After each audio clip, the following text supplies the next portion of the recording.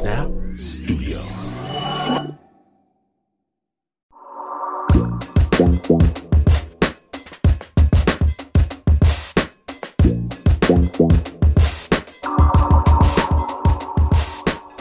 Sure, I talk a big game about wanting to see the movie. I'm in high school, so I talk a big game about a lot of stuff. And there's no way I can actually see it. It's contraband. It's verboten, especially in our conservative church community. But then one night, staying over at my best buddy Craig Sturley's place, late Saturday, we're playing video games when Craig's brother Kurt comes downstairs and he's waving a black cassette tape. Both of us know what it is before he even opens his mouth.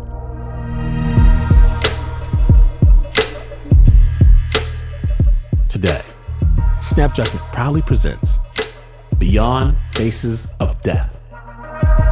My name is Glenn Washington. In just a moment, you will understand why peer pressure is the worst kind of pressure. Because you're listening to Snap Judgment.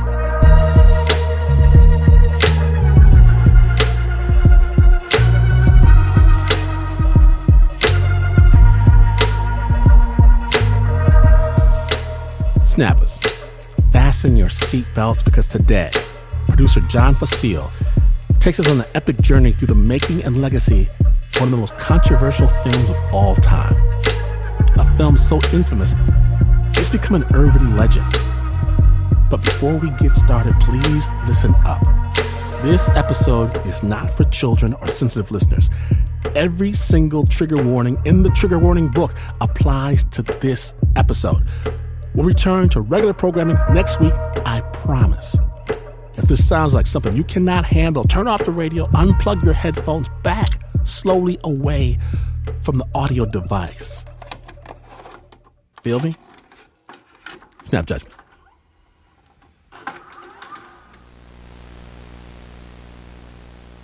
So after shooting a particularly difficult scene, I told my crew we'd go to my house, which is on the beach, and we could relax. When we got there, the crew kind of went into my living room and got a drink. My camera guy and I said, well, let's go jump in the ocean, maybe do a little body surfing, because there was pretty decent surf in front of my house. Got our trunks on, ran out, jumped in the ocean, and we're body surfing, and we bump into a dead body. A lot of times is a body that's been in the water for quite some time is fills with gas, and at that time it was kind of floating on the surface, and I said, oh my God, and we watched this body and it kind of bobbed around, and the ocean was taking it into the shore. And I told my camera guy, I said, go get the cameras and go get the crew, bring them out here, let's film this. This is Conan. Conan is not his real name.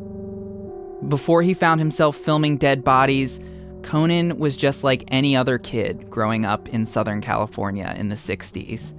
Except his dad had this pretty cool job. He hosted nature shows on TV. There are all kinds of animals, all over the world. Conan joined the business early. He dropped out of high school to work at his dad's company. I learned how to load cameras. I learned how to edit. I was a cameraman for about 10 years. And then I started producing my own shows. And then, one day in the mid-'70s, a man from a Japanese film company showed up at Conan's office with an unusual proposition. He said, hey, you guys have all these nature films. You must have some animals that are being killed. He wanted Conan to make a follow-up to a documentary called The Great Hunt, which was composed entirely of footage of animals dying. People killing animals all over the world and how animals were taken for food, basically. This was a very particular style of documentary called Mondo, created by the famous gruesome film Mondo Cane. And I loved Mondo Cane. You have never in your life seen a film like Mondo Cane. There was all kinds of different things in Mondo Cane. The film is a collection of obscure rituals from all over the world. They coined the term shockumentary. And there's lots of animal slaughter. Remember, Conan's dad hosted nature shows, so they had tons of this kind of footage. But Conan was tired of making nature films. He wanted to do something more ambitious. So I suggested, why don't we do something about humans getting killed? I'm fascinated by death, and growing up, death was something you did never talk about, and oh, Grandpa passed away. Well, how did he pass away? What happened? One of Conan's favorite scenes in the original Mondo Cane deals with this very subject. I think it was in China, but they were the death houses where the elderly people went to die. The hopelessly sick are all brought here in this tragic boarding house for the dying. That stuck with me. So Conan came up with a plan to sell the Japanese on a documentary that would explore the many faces of death using real, shocking footage that movie-going audiences had never seen before. So I went and got a doctor friend of mine who had access to a morgue, and I went and shot an autopsy. He cut that material together with some other graphic footage. The Japanese had flown out, and we had a screening room, and we showed them that stuff, and they just went batshit crazy. They were so excited. And that's how Faces of Death came about. For the first time in cinema history, the greatest fear of all mankind will be graphically exposed. Conan had no idea what he was about to unleash. Now, a motion picture dares to take you beyond the threshold of the living, where you may discover your own face of death. Faces of Death. It has shocked and horrified millions of viewers. The film was supposedly banned in 40 countries. Banned in 40 plus countries. It was as if somebody just kind of dropped a dark cloud over me. Yeah, let's have fun. And what is the fun? Watch people get cut up, watch people die. A 15-year-old accused of killing a classmate with a baseball bat just for the thrill of it. Why are they filming this? Why are they doing this? What is wrong with people? Rolling and action. If you have never thought about death, it's time you started thinking. Faces of Death. Now a major motion picture. Faces of Death is the shockumentary of shockumentaries. It's legendary. Conan was in his mid-20s when he started making the film, and he didn't really think about what its impact might be. I was quite young when I made the first film, so to me it was just kind of a fun experiment. Can I do this? Can I pull this off? And I knew there was a lot of news material out there that had, was hidden away and hadn't been touched that I could get my hands on. When Conan first started making Faces of Death, he went door to door to different news organizations and asked to look at the grossest footage ever. And we lucked out on a couple things. There was the PSA air crash that happened, and we asked to look at the footage, and they had the reel to show us. A young intern who my writer and I both flirted with a little bit to try and get her to show us more. She said, well, there is a tape called Body Parts. And I said, that's the tape we'd actually like to look at. So she pulled that out, and boy, did it have body parts in it. He gathered a lot of this kind of stuff, but this was pre-smartphones, pre-digital cameras, pre-internet, and he couldn't get enough material for a feature-length film. So Conan knew he was going to have to shoot stage sequences. The film was scripted. It was storyboarded. The film is introduced by a quote-unquote doctor who comes out in scrubs. I'm Dr. Francis Gross. I work as a pathologist. And over the past 20 years, I've compiled a library of the many faces of death. Dr. Gross, as you may have guessed, is played by an actor. The film is a hybrid of staged scenes shot by a camera crew and real documentary footage. For example, Conan acquired this one awful shot of a woman taking her own life. She jumped off the side of a building. But there was nothing leading up to her jumping off and no aftermath. It was just a 50-second or 40-second piece of footage. Does a full moon affect the psyche of a human being? We knew exactly what she was wearing. We matched that. We got an actress. We got the police and did a whole bit based on what actually happened of the police running up into the apartment, knocking on the door, trying to talk her off the ledge. She jumps. Here's where they insert the actual footage of this woman falling to her death. And then we picked up with, again, dramatized footage of the ambulance and scraping her brains off the sidewalk. But many of the most violent, most talked about scenes in the film are just completely fake. Though many people, to this day, still believe that they're real. The scene with the electric chair, for example. The fellow that played the part was a professional actor. He went on talk shows and tried to describe what it was like in playing the part, and a lot of people would call in and say, "We don't believe you. It was real." The Al-Aram restaurant in the Middle East presented the part where people eat monkey brains. We had several different monkey heads, and inside the monkey head was a plaster Paris skull, and inside the skull was jello and cauliflower and other stuff to simulate the brain. Conan himself appears in the film, playing a masked, gun-toting French assassin. My name is Francois Jardin. I'm a hired assassin. Did you think that people would think it was real? Oh, sure. Yeah, absolutely. Were you worried about that at all? Well, there's a disclaimer in the credits at the very end, which says something like certain exiguous scenes were recreated to further document their factual origin. No one could come back and say, well, you said this was all real. Well, actually, no, we didn't. We said that we simulated some stuff, but it was in legalese that most people couldn't fully understand. The credits are filled with pseudonyms. Not all of Conan's crew members wanted their name on Faces of Death. Conan didn't even want his real name on the film, which is how he ended up with Conan le Killer, which is French for Conan the Killer. Or at least it sounds like it could be French for Conan the Killer. But that's not what Le Killer means. No, I don't know what it means. I don't even know if it's a proper French name. Faces of Death was shot over 4 to 5 weeks. There were a couple of times during the shoot where life and art overlapped.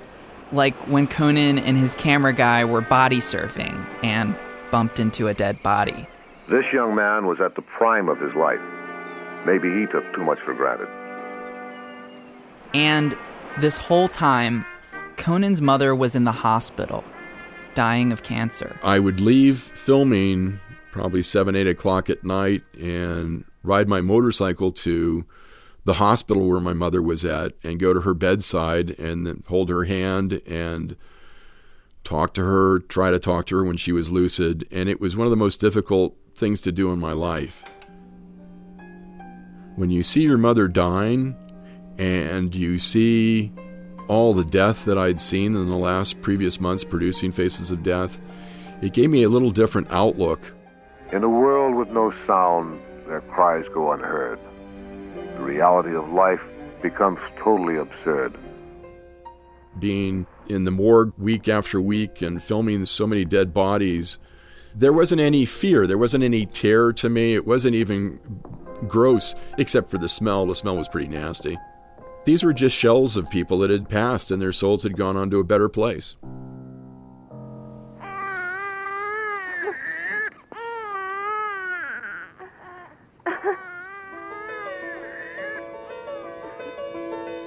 All of this might help explain the film's surprisingly warm ending.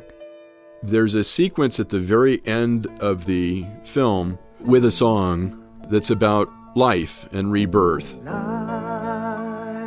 goes on. It starts with the scene of a woman having a baby and goes into the scene with the baby and then the mother in a hot tub holding the baby, and there's a song that plays, Life Goes On.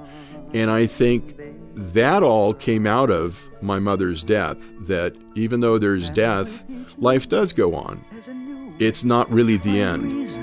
For your life and what life means. Well, what about this thing that it's kind of like you're capitalizing on people's suffering? Well, people suffer and people die. We had a buyer that wanted to buy a film that was going to pull people into their movie theaters in Japan. In 1978, Faces of Death was released theatrically in Japan under the title Junk. In Japan, it blew everything else away. I think it tied box office with Star Wars when it was originally released. I don't know about the Star Wars thing, but it did kill at the box office there. That's crazy. Who would have thought that? And then the phenomena actually didn't happen then. The phenomena happened a few years later, when Faces of Death became widely available in the U.S., thanks to a revolutionary new piece of video technology. Experience Panasonic VHS Hi-Fi. VHS. By 1987, there were 42 million VCRs in the U.S. They released it as a home video, and it was during that time that the U.S. became aware of the film, became interested in the film, critics became outraged. We're going to expand our weekly video segment to take you into the back shelves of your local video store, back where it says horror videos and where kids are devouring some awful films that we call the video nasties. Siskel and Ebert did a whole episode on video nasties, the violent, low-budget horror movies that were flooding VHS rental stores. And kids are renting them voraciously and holding video nasty parties in their homes to see if they are man enough or woman enough to sit through all this disgusting gore. The trend is so popular that some stores have devoted entire shelves to this gory stuff under the horror label, but this isn't regular horror pictures. This is stuff that is simply blood and guts. And the most popular nasty of them all is a piece of trash called Faces of Death. The film's VHS packaging was a horror movie fan's wet dream. A black box with Faces of Death in big red letters next to a skull and a banner over it that read, "Banned in 46 countries." And that kind of added to the mystique. It was banned. It must be something I want to see. The film was banned, at least in England, and there was some talk of banning the film in the U.S. Legislation was introduced in several states to keep it out of the hands of minors. People were saying all kinds of things about the film, that people were killed in the film, that it was a snuff film. Some rental stores refused to carry it. Others kept it behind the counter. A lot of these little video stores couldn't get it, so their copy was a copy of a copy of a copy of a copy, and pretty grainy, and that lends itself to the whole fiction of being a snuff film. It's hard to believe, and I don't believe, that parents are really aware of what's contained in those films. Yeah, let's have fun. And what is the fun? Watch people get cut up, watch people die. And the effect is that you confuse pain with entertainment. Psychiatrists debated the merits of Faces of Death. Some worried the film could desensitize viewers and interfere with the development of children and their attitude toward death. And that's kind of what happened. The release of Faces of Death did have serious real-world consequences. And the first one I want to tell you about happened in 1985 at Escondido High School in Southern California.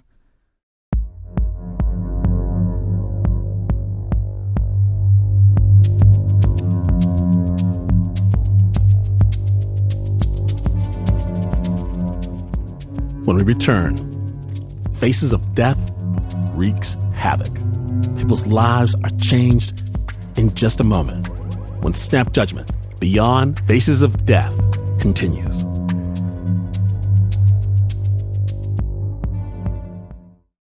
Snap Judgment is brought to you by Progressive, where customers who save by switching their home and car save nearly $800 on average. Quote at Progressive.com. Progressive Casualty Insurance Company and affiliates, national average 12-month savings of $793 by new customers surveyed who saved with Progressive between June 2021 and May 2022. Potential savings will vary.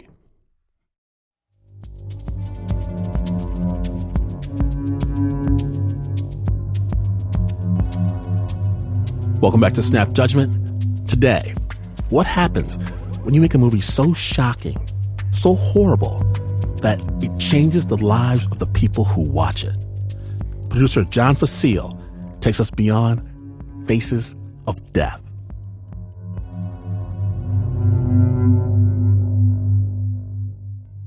I was in the 10th grade, yes.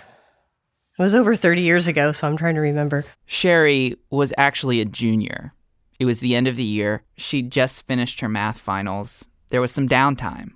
So her teacher, Mr. Schwartz, wheeled out a TV stand and started playing videotapes for his students. The first one was Rambo: First Blood, and then he put the Faces of Death movie in.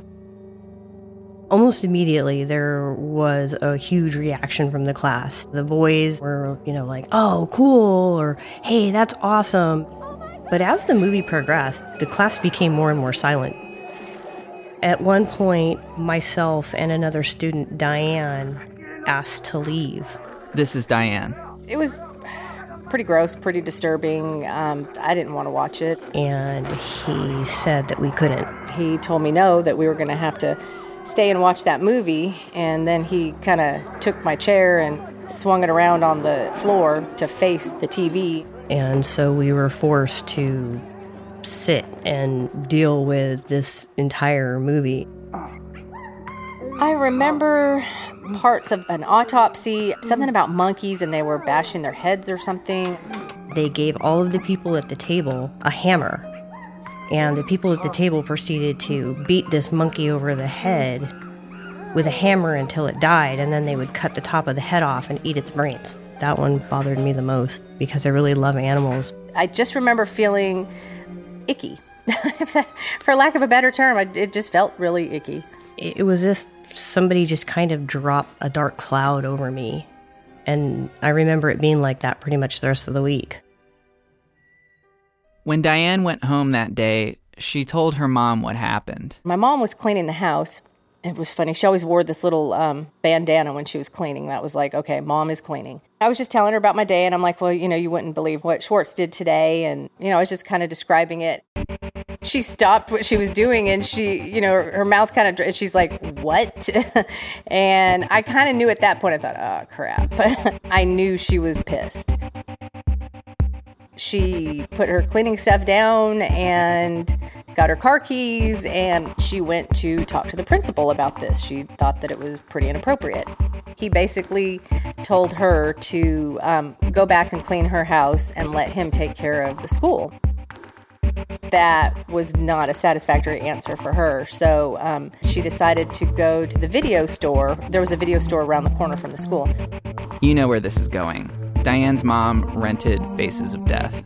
She went back to the school and basically walked past the secretary and went back to the principal's office, and she said, go ahead and get a chair because we're going to watch some movies. Diane's parents started a lawsuit against the school and asked Sherry's parents to join in, which they did because Sherry had spent the rest of that summer afraid to go outside. I had kind of a it was like a fear of death. Like I didn't want to do anything that I could get hurt, or I didn't want to leave the house, and I didn't want to go in a car because I was afraid I was going to get in a car accident, and I kept having these nightmares. At school, Mr. Schwartz was the cool teacher, so Sherry and Diane's lawsuit did not go over well. My locker was broken into and trashed. Everything was like thrown out all over the ground. At one point, I was at lunch and they were throwing trash at me and they were calling me teacher sewer. They ended up leaving school. Diane transferred, Sherry took the GED. Their parents eventually settled the lawsuit, and Mr. Schwartz received a 10-day suspension. Conan had only been dimly aware of the incident at Escondido. I played him some of Diane and Sherry's tape, and he was pissed. He has a daughter close to the same age that they were. It's not even X-rated. It's unrated. This teacher almost weaponized Faces of Death. Any child that doesn't want to see something should be able to leave. And why he's showing it to 15-year-olds is beyond me. But what happened at Escondido High School isn't the most dire episode associated with Faces of Death. Closing defense arguments today in the trial of a 15-year-old accused of killing a classmate with a baseball bat just for the thrill of it. Rod Matthews was 14 when he committed this crime in 1986. He told a psychiatric counselor that he decided to do it after watching Faces of Death. The articles say is that he... Jesus, how old was he? He was 14. That's fucked up. Yeah, I've never heard of this one. Faces of Death is associated with 2 other murders as well. Although, to be fair, the connections are tenuous. I think evil people are evil people, and they're going to commit their crimes no matter what. It makes me feel bad that he said it was Faces of Death that made me do this, but do I believe if Faces of Death was not around, that would have stopped them from doing it? No. And again, maybe that's me in a self-defense mechanism saying, well, I don't believe it's my fault. Maybe it is. I'd hate to think that. There's nothing that could be further from my desire to create the film. What was your desire then? To shock people. To scare people. I wasn't thinking, how is a certain part of my audience going to react to this film, and should I do it or not? I was thinking, how can I get the most people packed in a movie theater and make the most money? Frankly, that's what it was about. Look, me personally, I don't think Faces of Death is a film you can actively like. But I get it. It's shocking. I like being shocked. I like the adrenaline rush. It's cathartic. And I talked about this a lot with Conan. If it's not your cup of tea, it's not your cup of tea. Yeah. It is a weird cup of tea. But it is a totally weird cup of tea. There's no question that it's a weird cup of tea. But it is fascinating. It gave me a kind of a weird perception of death, I think. Being hit in the face with images of death when you're young and you don't really have the faculties to manage that, I think that it changes how you perceive those things pushing forward. After high school, Diane and Sherry found themselves drawn to high-intensity situations. In their early 20s, Diane worked a suicide hotline. Sherry sat with family members of people who died unexpectedly. On the weekends, they would borrow a police scanner and drive around, watching the cops respond to calls. Both of them credit Faces of Death for this shift in their lives.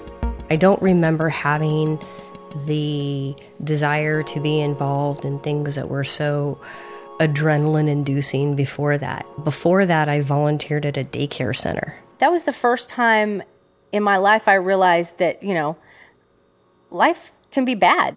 Life wasn't flowery and pretty and nice. Life was ugly. And I took that and went with it. Sherry even considered becoming a coroner, but decided to go into the military. Diane became a paramedic. She's spent her adulthood living out the kinds of scenes that might appear in Faces of Death. Just gore and people in their worst moment. I've had brain matter in my hair. Normal people I really don't think they have any idea of the things that paramedics and EMTs see. When we see things that disturb us, we limit our emotional response to protect ourselves. That's what it means to be desensitized. Diane knows that better than most people. You learn very quickly to not have any feelings at all. Well, that bleeds over into your normal life. You just don't have feelings. I am not a normal person. You know, when my grandson was born, and I hate to even say this, and I hope that I felt nothing. I looked at everyone else in the room, and I saw how they were acting, and that's how I acted too. But I felt nothing. I couldn't feel good or bad. Okay, so Faces of Death, the film that altered the direction of Diane and Sherry's lives, is, right, mostly fake. But they've gone the past 3 decades thinking it was entirely real. So, like, the monkey brain sequence, for instance, that is completely fake. Wow. I didn't know that wasn't real until you told me that when we talked on the phone. I didn't know that. Isn't that awful? I thought it was all real. That was what was so weird about it. I'm like, why are they filming this? Why are they doing this? What is wrong with people? After the film became this massive international controversy, Conan went on to make 3 sequels and 1 greatest hits compilation titled The Worst of Faces of Death. He was still producing TV shows under his real name for clients like the Disney Channel. But Conan's not in LA anymore. A little over a decade ago, he decided to move with his family to Colorado. I was kind of semi-retired, or semi-retiring, let's say, and wanted to find something to do. My name is Francois Jardin.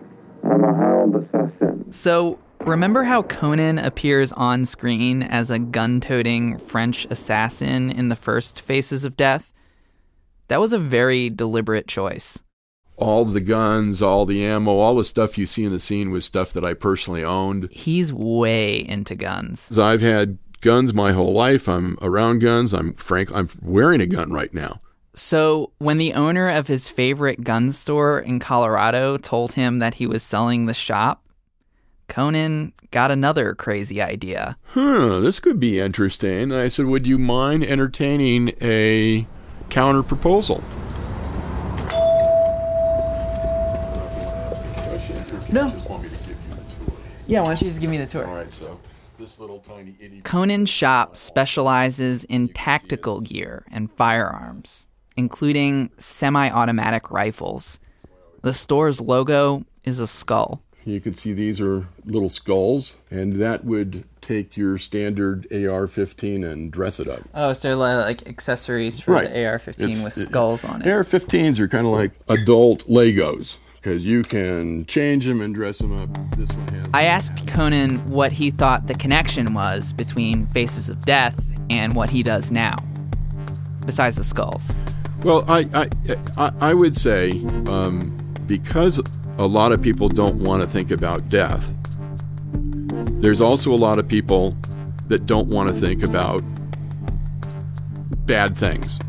I'll give you a good example. My ex-wife says I'm paranoid because I have a gun. And my response is, I'm not paranoid at all. I'm not afraid to go anywhere because the gun is a great equalizer. Many people avoid this because they don't, dark things and evil people, that'll never happen to me. And it happens, and it happens a lot. And it seems in our society happen more often now than it ever did. A lot of Conan's clientele are in law enforcement. Many of them have seen Faces of Death.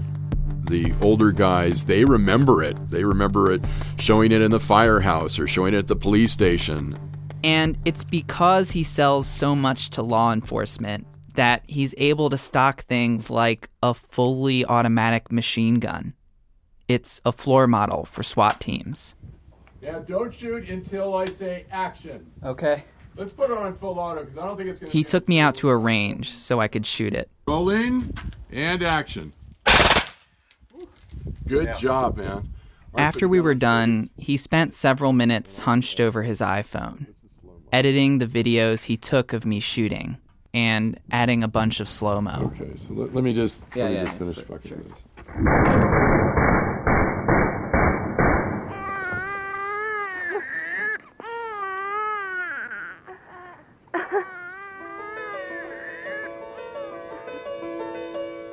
It seems like there's a lot of shootings where people are using these guns, like guns you can buy out there. And, I mean, I don't know. Do you ever have second thoughts or feel any, like... No, never. Or feel responsibility or guilt? Never have second thoughts about it. Never feel responsible for it. Just relax. Take a deep breath. Let it out. Perfect. This world is a fucked up place. And there's a lot of bad guys out there. Like you're squeezing a lemon. You don't want to take responsibility for your own protection. You think it won't happen to me. How many people have been killed thinking that? I do not see myself as a sheep. I see myself as the sheepdog. It does give you an adrenaline rush, there's no question. I carry a gun, I have a permit to do so, because I refuse to be a victim. Because I've seen the dark side of humanity. I've made films about the dark side of humanity. And I'm going to be prepared. Life's a stream from its source.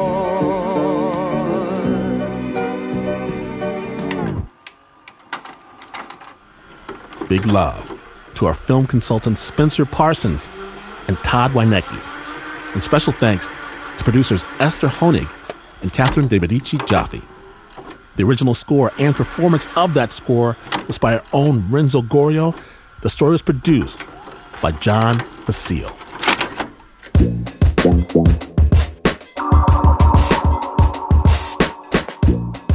It's that time. If you missed even a moment of amazing Snap storytelling, there is more where this came from. Get the amazing Snap Judgment podcast wherever you get your podcast.